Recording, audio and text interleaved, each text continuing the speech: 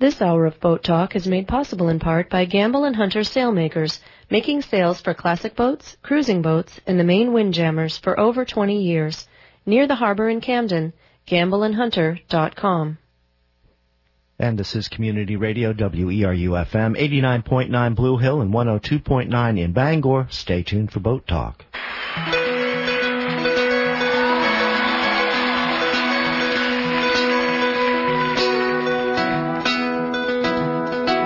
If I had a boat, I'd go out on the ocean. And if I had a pony, I'd ride him on my boat. And we could all together go out on the ocean and set me up on my pony on my boat. And if I were Roy Rogers, I'd sure enough be single. Good morning. It's second Tuesday of the month, 10 o'clock in the morning. Time for Boat Talk here on Community Radio, WERU-FM Blue Hill, 89.9 and 102.9 in Bangor. I'm Alan Sprague, here along with the handsome Mike Joyce, two old dinghy sailors who are standing watch by sitting and listening. You can call 1-866-625-9378 if you'd like to give us something to listen to. This is a call-in show, and we'd like to dedicate it to, you want to say? Yeah, I thought we'd dedicate Boat Talk this morning to Warren Fernald, out to Little Cranberry, Islesford, off of Mount Desert there. And Warren passed away last month. Warren was an old lobsterman, and we interviewed his son, Bruce, on Boat Talk a couple editions ago about lobstering, when we talked about lobstering. We had Bruce on. And as an interviewer, I've asked a bunch of questions, but I've got a couple of favorites. And one is when I asked a lady on the soapbox if she hated America, because, you know, some people, they say do nowadays. And my other favorite one was I knew Bruce's dad a little bit, and I wanted to ask him how he learned lobster, and I wanted him to mention his dad, you know. So I says, Bruce, how did you learn to be a lobsterman? And what a setup line. Bruce got to say, well, I don't know as I've learned yet. I remember that. Yes. So anyway, Warren was a bit of a character, and he had his office, so to speak, out there on the dock by the restaurant out at Islesford, Little Cranberry Island, and he was not shy. He was a people person, and he was a pretty interesting fella. He, had his high and low points, and basically survived to be a well-rounded, well-loved man. And he didn't have a ceremony in the church because he didn't go to church, and I believe he left several $1,000s for a lobster bake in his honor this summer, which is a pretty cool thing. So we'll dedicate this show this morning to Warren, and if you're ever around the dock in Northeast Harbor, over to the restaurant over at the Little Cranberry there, you might have run into him. Mother Ann was his boat, and he raised a good family, and it's just I couldn't more recommend the tribute in the Working Waterfront. The July edition is out, and Barbara Fernald, Bruce's wife, wrote a little tribute to him in the Cranberry Island Report there. I was thinking of reading a little bit of it, but I thought I might choke up if I did. Yeah, so. I started reading. Yes, that's... Yeah, and what a fitting tribute. So anyway, we'll dedicate this to Warren this morning. We got a bunch of stuff to talk about. I got a whole page full of stuff here. One thing we are going to talk about this morning is the boat school down to Camden, the so-called boat school, which another is sad story, formerly known as the Marine Trade Center. And the boat school is packing up and blowing away. And if you're paying attention to such stuff, we covered this last year. And last year, they have been, the boat school has been suffering from, I say, a lack of vision for a number of years, and it has been described as the best facility of its kind in the nation down there in Eastport. And but it has always kind of suffered from a declining enrollment, a declining curriculum, a declining budget, and it's been called like the best little secret boat school around, and ain't it great to have a secret school? Yeah. As part of the Washington County Community College. It's part of the Washington County Community College. That needs to be put in context now. Washington County Community College is down about $500,000 in their budget for a lot of various reasons. It's hard times right now. Mm-hmm. And the boat school, which is often Washington County Community College, is in Calais. Now, the boat school is in Eastport. That's always been a little strange thing between them. And the boat school doesn't run really like a college. You can't have like an hour-long lab like you do in chemistry in a boat shop, okay? You need to go in there and spend the day sort of thing. Right. So credits and how that lines up, you know, it's... but it's industry-oriented, and it's community-oriented, and always has been. You go around any shop in Maine here, and you will find people that have come from the boat school everywhere. Right. It's a resource that's unfortunately shriveling up, and especially in light of this article from Roger Duncan in Working Waterfront. I just highlighted one sentence that sort of, I think, epitomizes the other end of the story. He is talking about a group of people who are trying to get together to promote Maine boat building and boat builders. And in the article he said, it is the quality of Maine craftsmanship, not the size of the boat or the material of which it is built, that is important. Wouldn't matter if it was Scheherazade or a canoe, you know. That's right. And they're into quality. They formed a trade association, nonprofit trade association called Maine Boat Builders Incorporated. Quality boats here without having some good quality workers? There's a little contradiction, isn't there? Yeah. Because the marine industry is hurting for skilled people here at the present time. And let's face it, the boat industry in Maine is a pretty good industry. And I didn't, I've got them somewhere in my pad here, but the statistics on employment and, you know, total job, let alone spin-off activity, I think it's up around $650 million, they reckon, down east here. Right. Okay? It's a significant industry. It's not going to Bangalore. And they need people. So why don't we close up the boat shop and hope to get an Indian casino and an LNG dock? You know, that'll fix it. 1-866-625-9378 if Mike has incensed you enough to give a call to Boat Talk. Well, again, Tim Hodgson from Hodgson Yachts. They just built Scheherazade, absolutely world-class boat.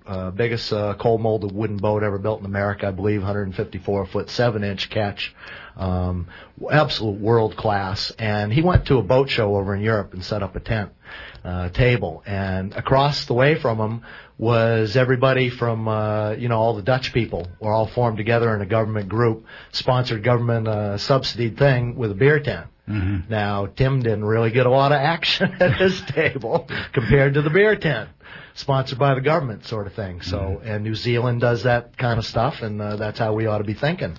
And one of their goals for Maine Boat Builder Incorporated, they want to do, marketing. They want to share information within the industry, and they want to do education, especially of the workforce, because they're hurting for skilled people.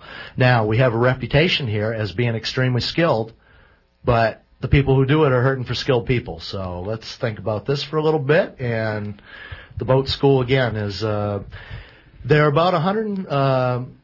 The Washington County Community College budget is off by about $500,000. The boat school budget's about $160. Yeah. So they've decided to. Here's what they're going to do, which I find kind of ironic too. They're not only they're not closing it, so to speak, finally yet. They are going to maintain the facility. It is shared by a number of people over there. There's a little boatyard there. There's Butch is building a schooner in the parking lot at the boat school, has been for the last year or two. Mm-hmm. There's a dock there. There's a travel lift. It's important to the local boating community there, okay? That's going to be maintained and still used as a waterfront lab. They'll go over from Calais to use it sometimes and still going to maintain it. So still going to have some overhead. At the same time, they're going to move to Calais to a less good facility, especially the shop facility, no waterfront. And they're going to downsize the curriculum, which they have been doing for years. The boat building college has been shedding courses over the years, and it's down now to one instructor and a couple of courses left. Well, they only have 14 students too. So the question is, why don't they have more students? Good question. Good question. You know the answer. 1-866-625-9378. We called up Brett Blanchard on the phone this morning. Brett used to be the chairman of the boat school. Brett, are you there? Yes, I am. Good morning, Brett. How are you this morning? Good. How are you? Good. Brett, I find this kind of ironic. I want to congratulate you on your new job. You're no longer employed by the boat school. Now you're the general manager down to Ralph Stanley Incorporated, building wooden boats down to Southwest Harbor. And is there any irony in the fact that you're a graduate of the boat school? You used to be the director there, and now you're managing a company that needs boat school graduates, don't you? Oh, quite ironic. Yeah, we're desperate for good people. The whole industry is. And I would absolutely agree with you that the demise of the school is partially due to lack of vision. There are a lot of different ways to make up for budget crises and budget shortfalls, but there is no vision in what's being done there now. How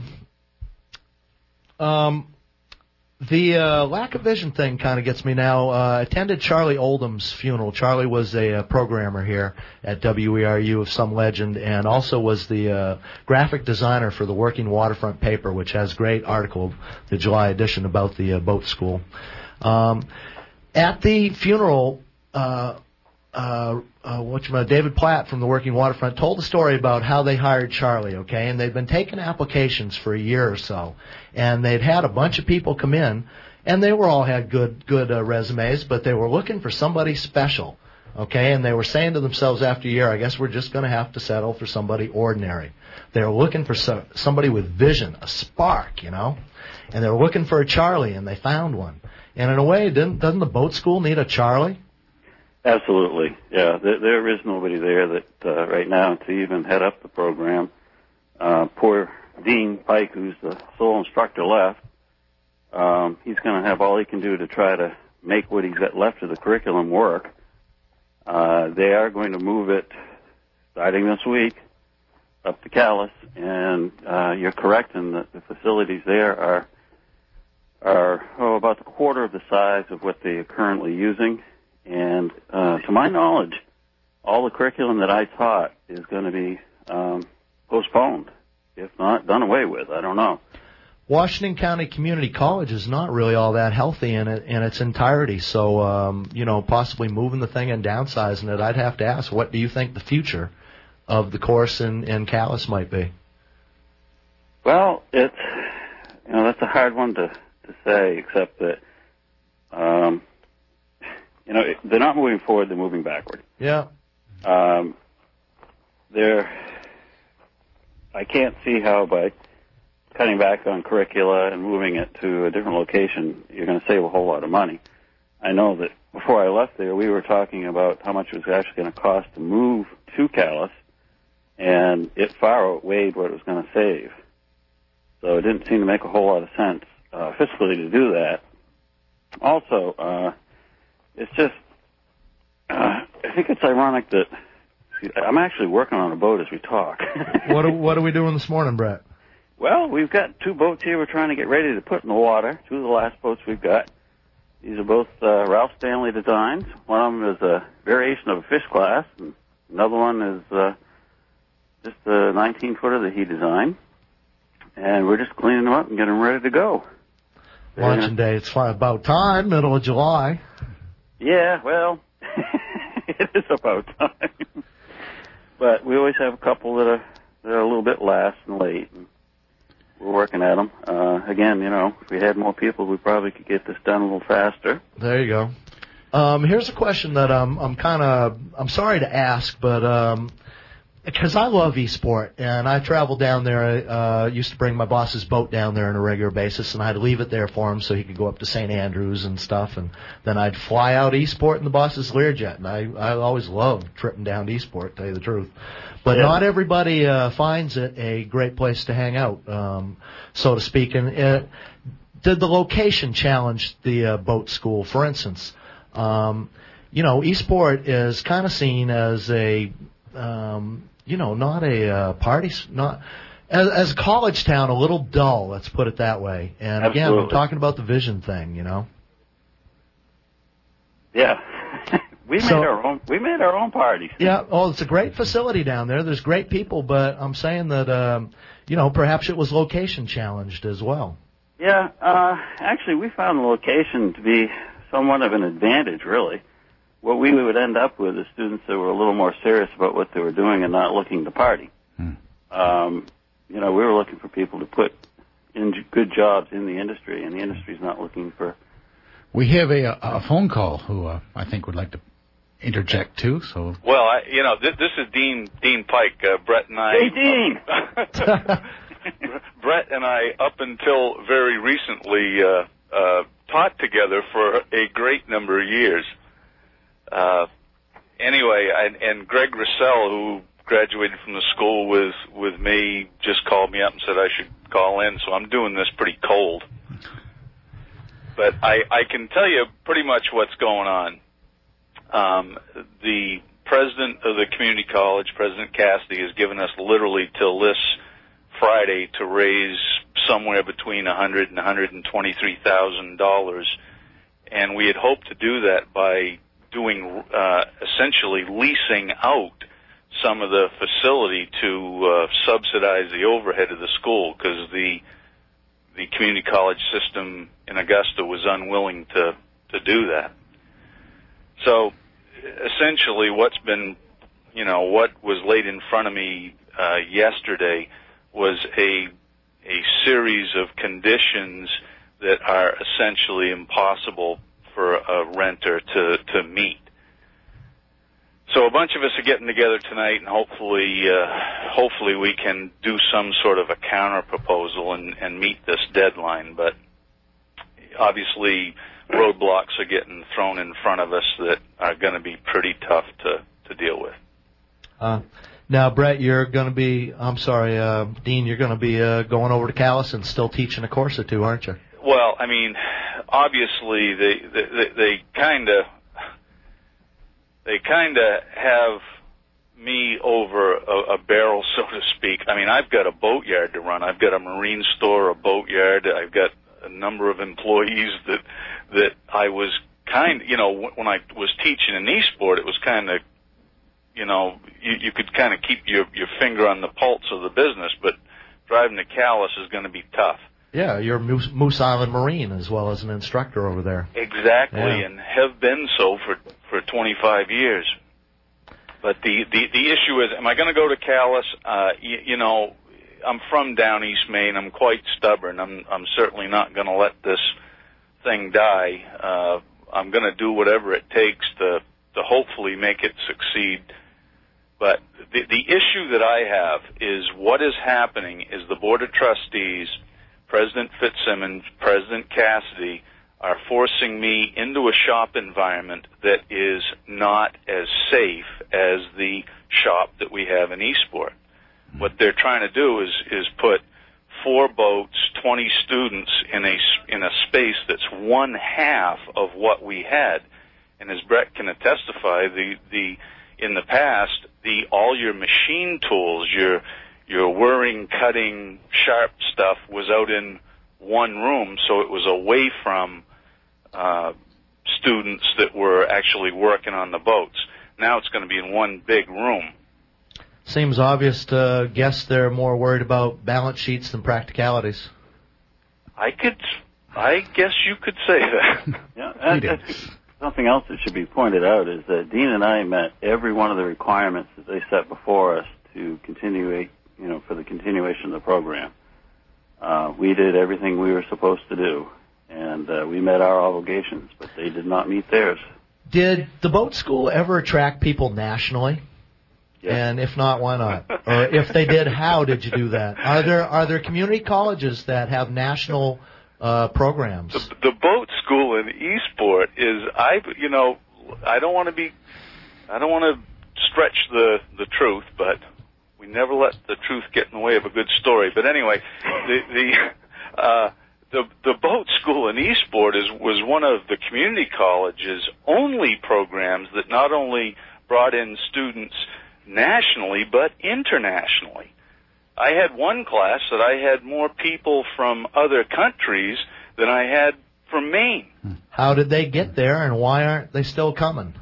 Well, they are. That's the crazy thing is that even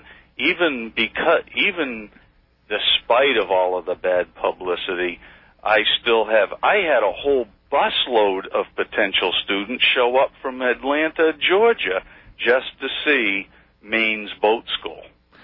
Think how much more fun they're going to have at the casino. Yeah. I'm sorry, I couldn't help There that. you go. Dean, don't you have a full class coming in? Well, as funny as it sounds, Brett, we had 20.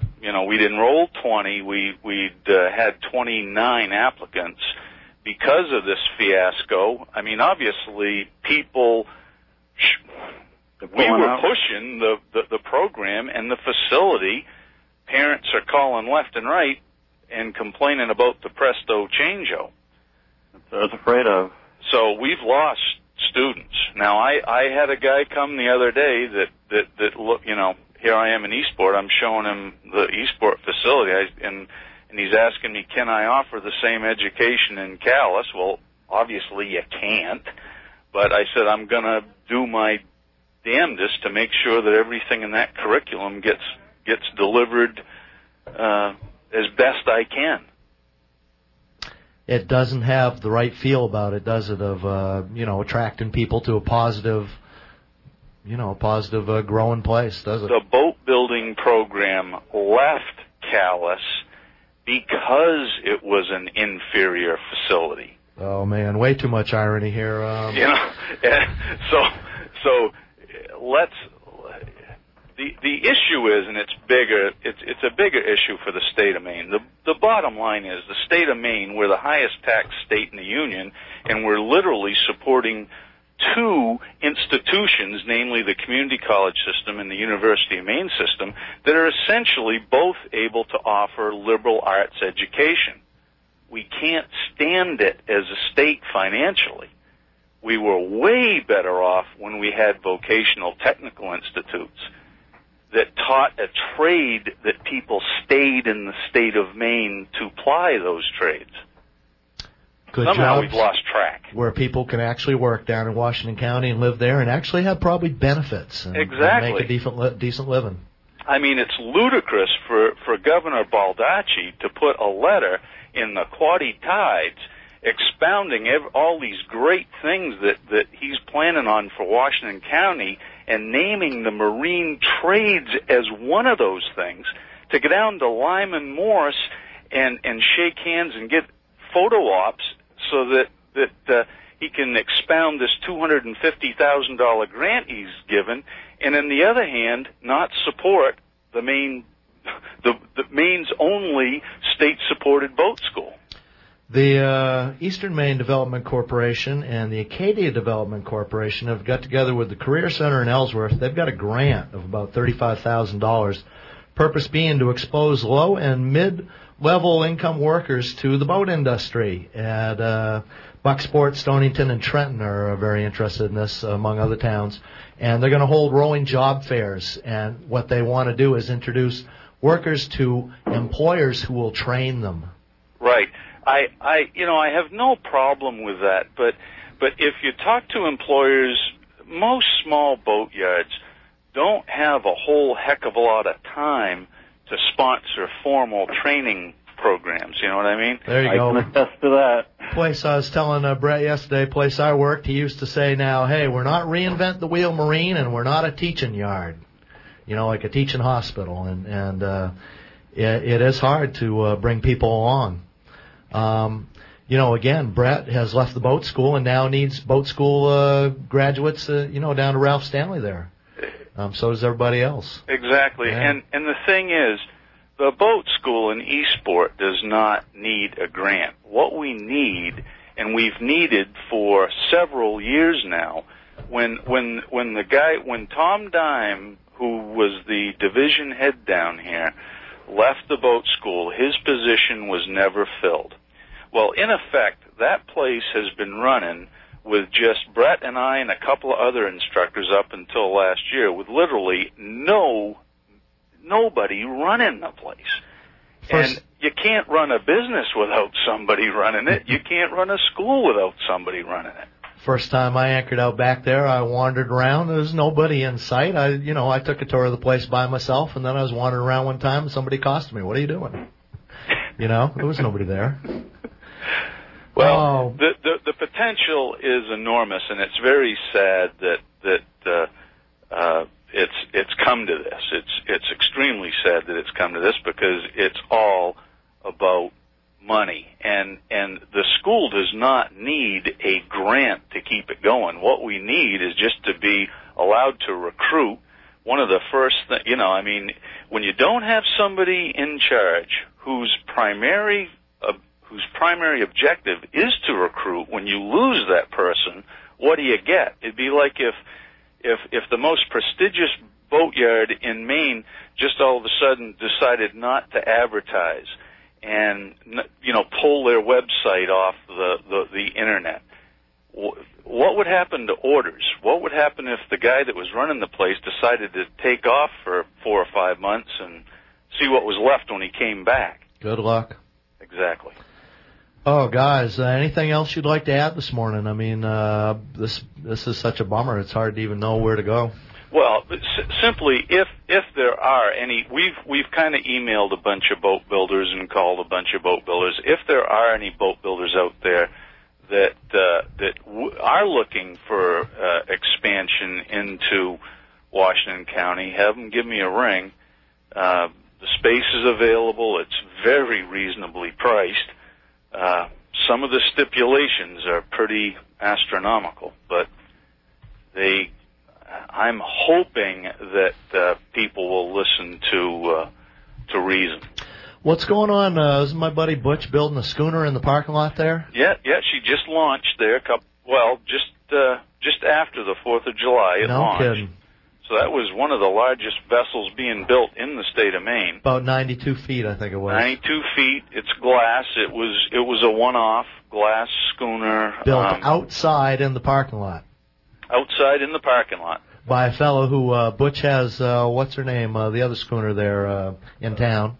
The Sylvina Beale. Sylvina Beale, and has been doing charters, and he wanted another schooner, so he looked into buying one, and he said, heck, I can build one cheaper than that, and he set about doing it in the parking lot. I find that pretty good, get up and go. Yeah, it's in the water. They all the ballast is in. I think they're getting ready to step the mast either today or tomorrow, and then they're going to do the stability test. Excellent. Glad to hear it. Well, guys, Dean, I'm so glad you called this morning. Thanks, Greg Russell, for arranging that. And Brett, you're working, so we don't want to keep you all morning here. You got to launch on the tide this afternoon. So yeah, but keep moving forward. Again, anytime, fellas. And I don't think we're done talking about the boat school here yet on Boat Talk either. Okay, if you happen to talk to you any time. Yeah. Hey, Brett, sorry we had to talk like this over the radio. Yeah, hey. I'll give you a call this weekend. Not too bad, though. Thank you, guys. Hey, all right. I'll see you later. Thank you. Bye-bye. Right. Brett Blanchard and Dean Pike from formerly, some not of the boat school down at Eastport. 1-866-625-9378 if you'd like to join in Boat Talk. I have just read that the NOAA, National Oceanic and Atmospheric Association, another outrage. Yes, is taking criticism. No, this is a different outrage. Oh, well, we got. No, this let's pile the outrage on this morning. They are taking comments on their plans to try to reduce whale boat collisions. Ah. And so you need to go to the internet and go to NOAA.gov. Well, that is important. And they have a section on whales and boats colliding. Now, there's also a new bill coming up in Congress that has to do with NOAA and it's called the National Weather Service Duties Act, sponsored by Rick Santorum of Pennsylvania. Mm-hmm. And the idea behind this bill is introduced with the jobs and public safety of Pennsylvanians as my first priority, Senator Santorum says. Several weather companies, including 400 jobs, are centered in the Pennsylvania area, including AccuWeather, who does the Channel 7 weather in Bangor on television. They do here. Weather all They're over. not in Bangor. They're in Pennsylvania, okay? And the guy who worked in Bangor, he now does the weather on WERU. So anyway, Rick Santorum is looking out for those people. And this bill is designed to, as he says, the Weather Service is spending tax dollars to, quote, aggressively compete with private forecasters.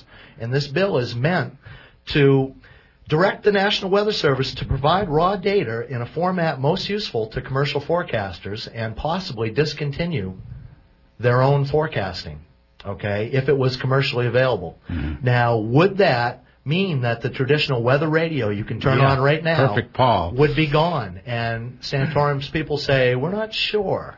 Maybe it would. It'll always be there. It just might be somebody else, they say. Mm-hmm.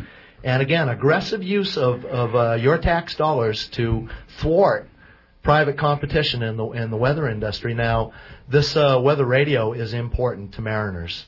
And most people I know will turn on and listen to it for like hours, and I can't stand that personally, but, everybody uses it.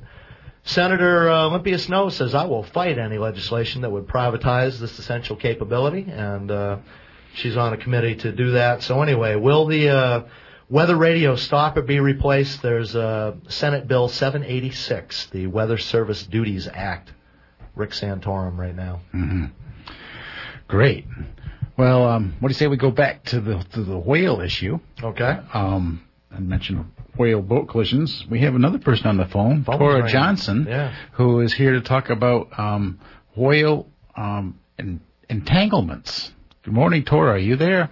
I'm here. Good morning. Good morning. Welcome to Boat Talk. Thanks for having me.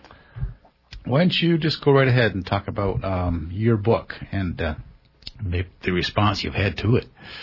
Sure. It's been an interesting road. My book is called Entanglements, The Intertwined Fates of Whales and Fishermen, and it looks at this whole issue of whales entangling in fishing gear. And, instead of taking one side or another, what I've done is really dug into it and looked at it from all the different sides and factions, looking at the stories of the people involved and the animals involved and the regulators involved, and tried to lay out what the issue really is from a broad perspective, and tried to understand why we haven't solved the problem to the satisfaction of all the parties yet. There is enough problems in the fisheries before you even throw in whale entanglements. Is that fair to say? That is fair to say, and I think that those issues, the lack of trust, especially between fishermen and regulators and between fishermen and environmentalists, the lack of trust has really played into the whale issue and made it even harder to make any progress with it. Now, a lot of this comes down to gear because whales get entangled. Well, they get hit by boats, and I hit a sunfish one time with a sailboat, And the fisherman who was with me, I used to have a big red-headed fisherman one all the time, and he wouldn't hardly ever let me drive because if the engine wasn't running and he wasn't driving, he wasn't happy on the sailboat. So he had gone downstairs to use the toilet, and he says, I want you to drive. The autopilot's going, I want you to drive. You need the practice. Okay, I'll stand behind the wheel. And he's on the toilet, and then bump, and knocked him right. I spun the boat around, spun him right off the toilet, and he's up the companionway. What the hell did you hit? Wow. I think I hit a whale.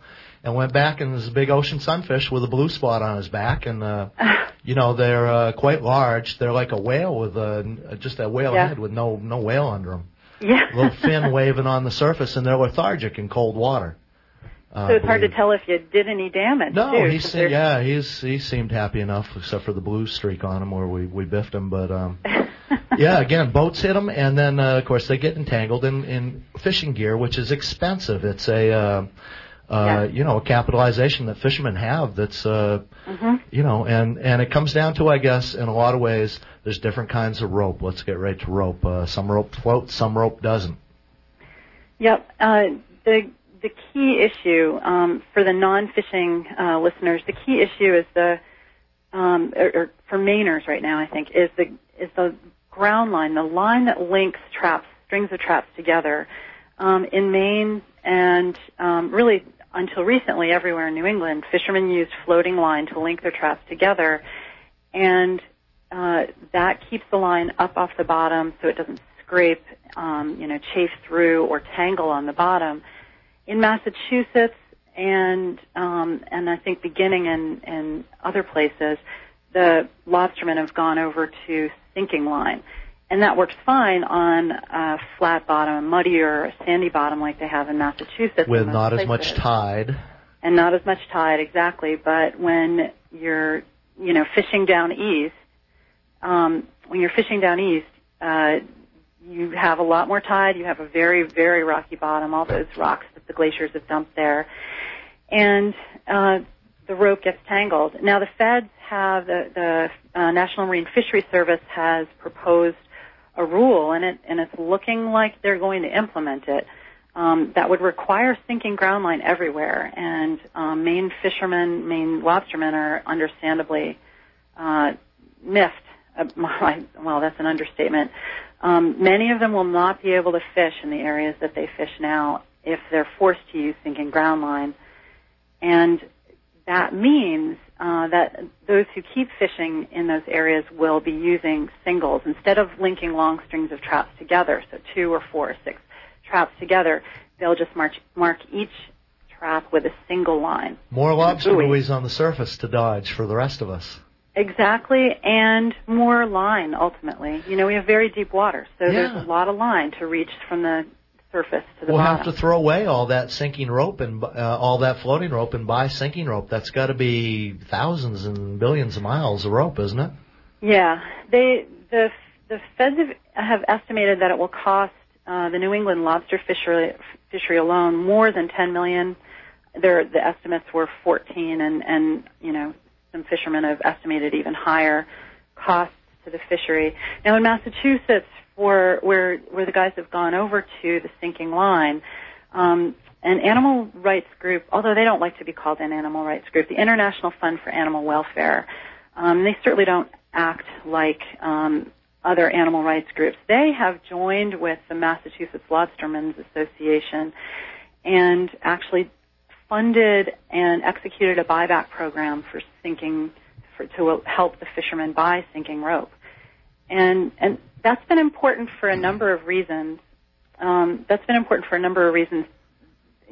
only does it help the fishermen make that change, but it's built trust between fishermen and whale advocates that is really lacking.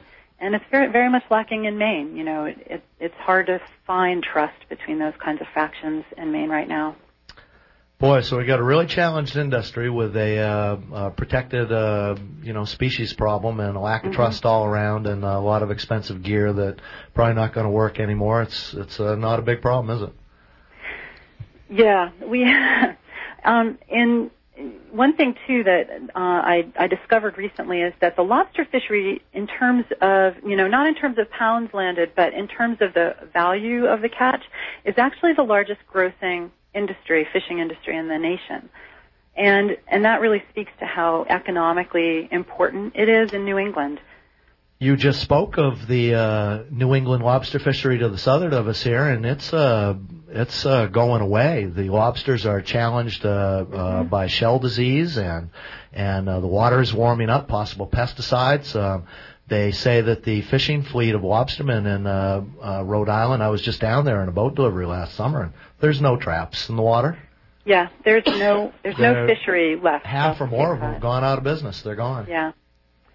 Yeah, there's virtually no fishery left in far southern New England. The guys north of Cape Cod are doing well, and in Massachusetts they're going further offshore, but that shell disease is creeping north, and hopefully it will stop soon. But yeah, it's a major challenge, and then the guys up there, every fisherman in every industry at this point is really facing a lot of challenges. And as you know, a lot of guys have been driven out of the fishery, and that's changed a lot of things in the New England fishery. It would again the economic value down here can't be overstated. It's not even possible to overstate it. Let alone a good job for just a great article, I believe, again, Working Waterfront of kids down in Stonington, the high school fisheries program. And they're all just graduating from high school. They're all driving new trucks and new boats. Okay? And buying houses. And they're graduating from high school. Think about that. Yeah, it's very important, and it's the one thing keeping them in their towns. I grew up on Cape Cod, and that's where I'm calling from right now, and I can't stay here. I couldn't afford to stay. And so my husband was born and raised on Vinyl Haven. His father's still a lobsterman on Vinyl Haven. And so we're living down east. And,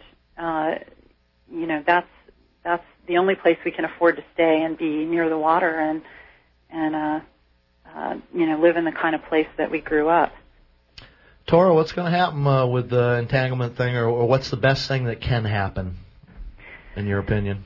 In my opinion, needless to say, I'm very frustrated that the Fisheries Service has not taken seriously the concerns of down east lobstermen. And I think if they implement the plan that they have have proposed, it could be a train wreck. It could be bad for both fishermen and whales, and it could be a long time recovering economically and also in terms of trust.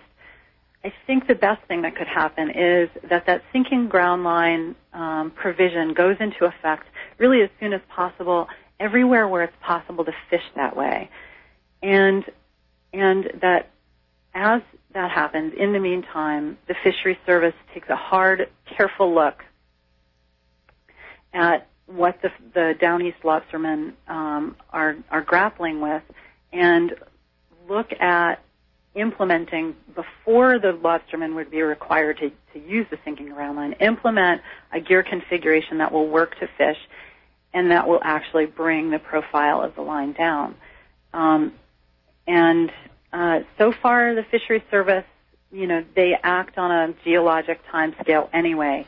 So far, they haven't really taken that seriously and pursued it, and that's really frustrating to me. They sort of throw a lot of money at a lot of things that have not worked, a lot of things that make that still, impact trust, like the dams, the dynamic area management program, which, as far as anyone can tell, has never saved a single whale from entanglement, but has really cost a lot of people time, money, effort, fishing time, money, and effort, and they're spending their time and money implementing that regulation. So if they can dump those dams and really turn towards finding a lower profile gear configuration for fishermen in Maine, I think we can get somewhere. But if they just go ahead with what they've got planned, we can't. Tora, who do you think would determine what areas were okay for floating line or not? That's a really good question. And I'm certainly not the person to do that. And in the meetings and, the preparation of this current proposal, there were lots of back and forth about where to draw those lines, where fishermen would be exempt on one side and required to follow the plan on the other. And the line that they have drawn right now is actually inshore of some places that some of the whale biologists felt were could be exempted. So there's a sense among fishermen and the state regulators that line could move offshore a bit. But the Fisheries Service wanted to simplify things, which is a good idea, but that also is excluding some areas where probably whales aren't going to be feeding near the bottom and getting mixed up in sinking and in floating ground line. Tora Johnson, again, the book is called Entanglement. I read that, and I enjoyed especially the story, especially about my buddy Bob Bowman going out and untangling whales and stuff.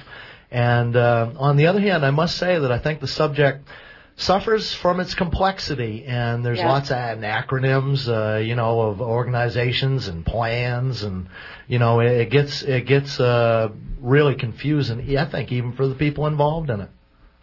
Yeah, that's true, and I worked hard in writing the book to simplify that. The chapter on regulation, I think it's chapter 4, is half the length of every other chapter, mostly because I didn't want to dwell on on the acronyms and the paperwork. I wanted to get to the people and the animals and the stories. And a lot of good stories in there, Tora. I enjoyed it. Thank you. Yeah. It's a call-in show, too, if you'd like to join in, have any questions for Tora or anything else. 1-866-625-9378 is the number to call. What's it like writing a book? It's an interesting. The whole thing has been really interesting. It's my first. I did publish one, A Key to Invertebrates, once a long time ago. That's a different kind of book. I'm sorry. I think that's very admirable to be a published author. Thanks. Yeah, you have. Yeah, it's hard work, and it was a really good experience. Though if you tell somebody you're listening to really make them heard, it gains people's confidence, and it's a responsibility to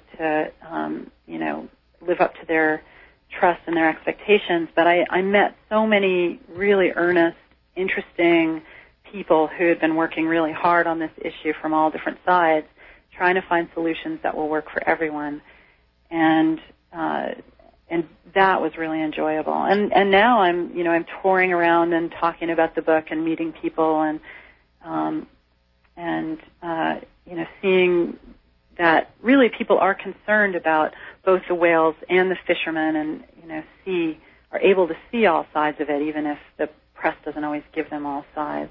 Do you have a website or somewhere people can go for more information? I do indeed. It's entanglements.net. And there's information. I wrote her a note. Alan is in charge of puns around here, Tora. I told her it was catchy. Yeah, I couldn't resist. Yeah.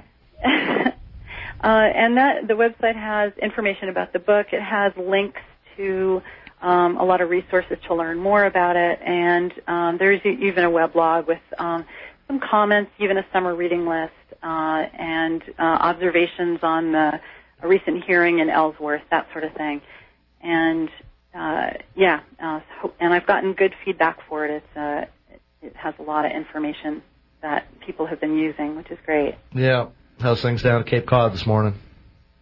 It's a beautiful day, actually. It was brutally hot yesterday, but it's much cooler today. I got a call yesterday to go down to, I believe it turned out to be Plymouth, to go get a Morris boat. And I says, I got to do boat talk tomorrow, but we could leave right after. And they left at 6 a.m. this morning without me, so. Missed the boat.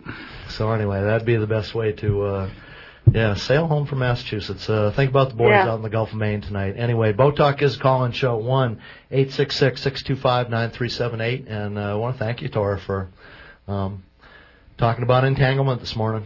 Thank you very much. Thank you, Tora. And speaking of the Internet, Boat Talk now has Internet. We do? Yes, we do. I should know that. We are, yep. Boat Talk has a website. It's called, it's not. Well, we do have a website, but we have an email address. Website's not much yet. The email address, if you'd like to contact Boat Talk, is a good one. It's simply boattalk@adelphia.net, not fishnet, adelphia.net. That's Boat Talk, 2 T's, all one word. And I was thinking with this website, email address, we might have a sort of a contest, I guess. I know it's not commercial radio, so I don't know if we can call it contest, but giveaway. Giveaway sort of thing. If you have any boat names do you think are particularly good for any reason? And Windswept, Osprey. Yeah, there's all kinds some of the top standard ones. Yeah. I'm thinking of the unusual ones. I named my boat Cahoots. Okay. Something that's a little tricky one way or another. Just send it to boattalk@adelphia.net, and then next month we'll read some of the entries, and we'll sort have of like Kathy's band name contest, boat name contest. Yeah. There you go. We'll be giving away one of our valuable limited edition semi-handcrafted Boat Talk bumper stickers for a prize. I can't even get one of those. Yeah. Hey, we do broadcast. WERU, of course, broadcasts on the web at weru.org, and you can listen to Boat Talk on the computer. And we had a Boat Talk computer miracle. Oh, right. Yeah. And I got an email here. I don't do email, but I got one through the station here from Vancouver, British Columbia. British Columbia was listening. That was signed with a name of an old friend of mine, Norman Barry. And Norman Barry, when I lived down in Nova Scotia, we worked together. I spent the holidays with him. I totally admired and adopted, especially his carpentry style. I mean, big influence in my life. Haven't seen him for 25 years. And I get this email from Norman Barry in Vancouver saying, I really enjoyed Boat Talk. I wrote back saying, you must confirm or deny if you're that Norm Barry. And he called me on the phone, and we had a great chat. He come across Boat Talk. He claims by complete chance and recognized my voice. And isn't that serendipitous? Again, put the two of us back together after 25 years is way cool. Boat Talk at Adelphia.net. There you go. We have another phone call. Yeah. Okay, good morning. Welcome to Boat Talk. Good morning. Thanks for your welcome. Last night, I was awakened at 3, as I usually am. That's a long story, but I picked up The Secret Life of a Lobster. Trevor Corson, we did a whole show about that, basically. Did you catch that one? No, I wish I had. Oh, much poorer for it. It might be archived. Yeah, it was back in March or April, I believe, okay. And we did about lobster. And wonderful book. How'd you like it? I'm fascinated by it. One of the reasons that I called in, besides the fact that I adore your show, is that in speaking about the bottom of the Gulf of Maine and where lobsters hide or increase, baby lobsters, are in pebbly bottoms. I think I understood him to write. Among other, they will hang out on a wide variety of bottoms, I understand. But pebbly, among others, yes. He was speaking about the east side and the west side of Damariscove Island. Yeah, And whether it was the currents on the, I'm going to say west side. But at any rate, these little creatures would scurry to find hiding places where they knew that they could grow, multiply. On the west side, in a very gravelly or cobbly, I think he used the word cobbly. And I was thinking about this in terms of your author in sinking lines versus floating lines. And it seems to me that one size doesn't fit all. That whether you're talking about entangling whales or continuing your lobster industry in Maine, please God, that these kinds of issues should be considered. Not all bottoms, sorry about this, are the same. The other thing I wanted to mention in the book was I learned about the Fernal family. And there was a lovely, as you know, section about the Fernals in Little Cranberry Island. Exactly. Which I knew as a girl almost 75 years ago. And I hope you will continue on with this boat industry concerns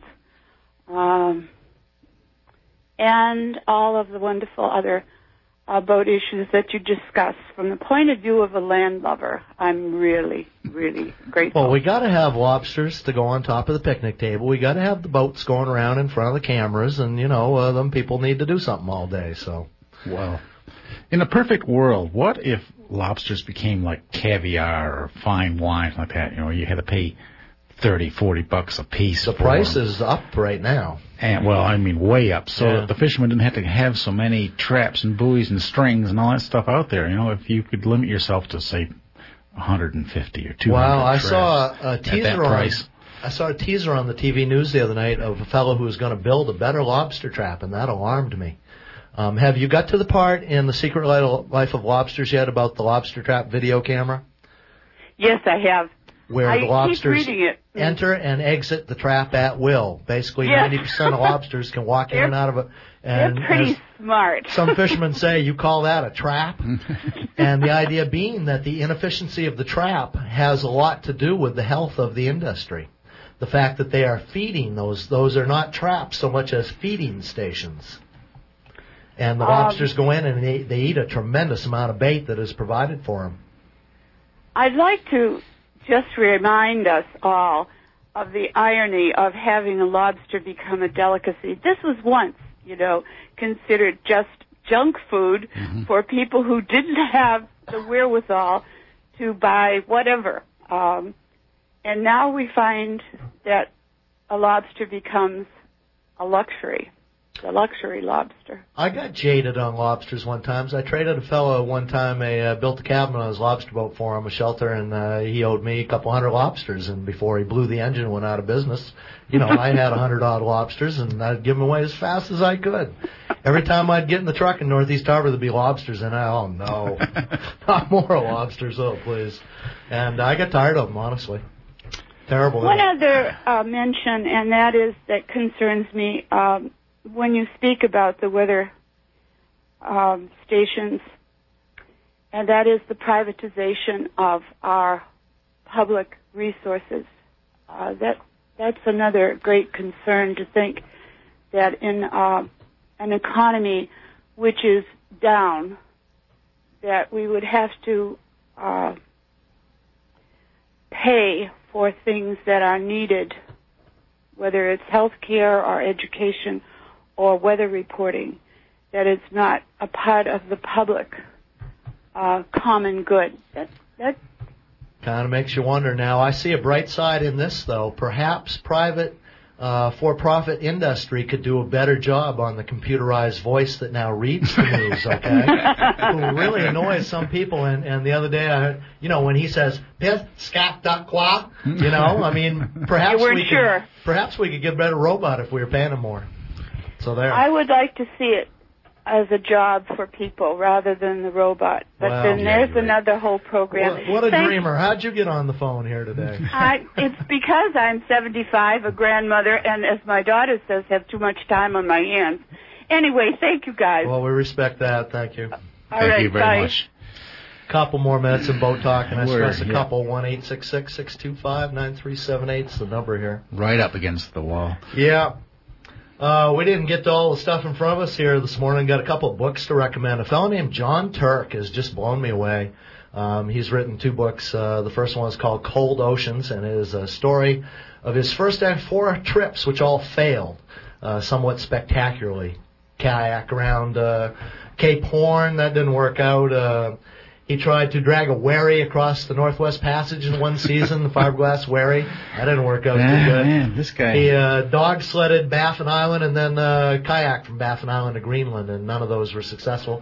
But along the way, he learned that the journey was as important or more important than the goal. And, you sort of have to if you don't make your goal. Fascinating books. One is called Cold Ocean, and the other is The Wake of the Jamon, where he basically paddled from Japan to Alaska. Oh, man. And that fellow is John Turk, and I highly recommend those. I hear the theme music in the background. I believe we're being squeezed out. We're fading out. Let's do this for another hour or so. We could easy. Yeah, we're having great fun. Easy to do that. About time to say goodbye, though, from Boat Talk here on Community Radio, WERU FM, Blue Hill, 89.9, 102.9 in Bangor. For Alan Sprague and Mike Joyce. Don't forget about the Boat Talk boat name contest. That's at boattalk@adelphia.net. Little imagination here, you know. Some double meanings, some triple meanings, some inspiration. I'm going to be away next month, but Mike's going to be here with Giffy Full. So look forward to that. Second Tuesday of next month. All right, travel safe. And we could all go out on the ocean and set me up on my pony on my boat. Boat Talk is made possible in part by the Redfern Boat Company of Hancock County, since 1982 offering maintenance, storage, and restoration for powerboats and sailboats, also offering dockage on Mount Desert Island, redfernboat.com, and by Atlantic Challenge of Rockland, home of the Apprentice Shop and Community Sailing. summer sailing lessons for youth and adults, as well as courses in building a 6-plank chest, lofting a boat, or carving a half model. Atlantic Challenge is a nonprofit organization. 594-1800 or AtlanticChallenge.com.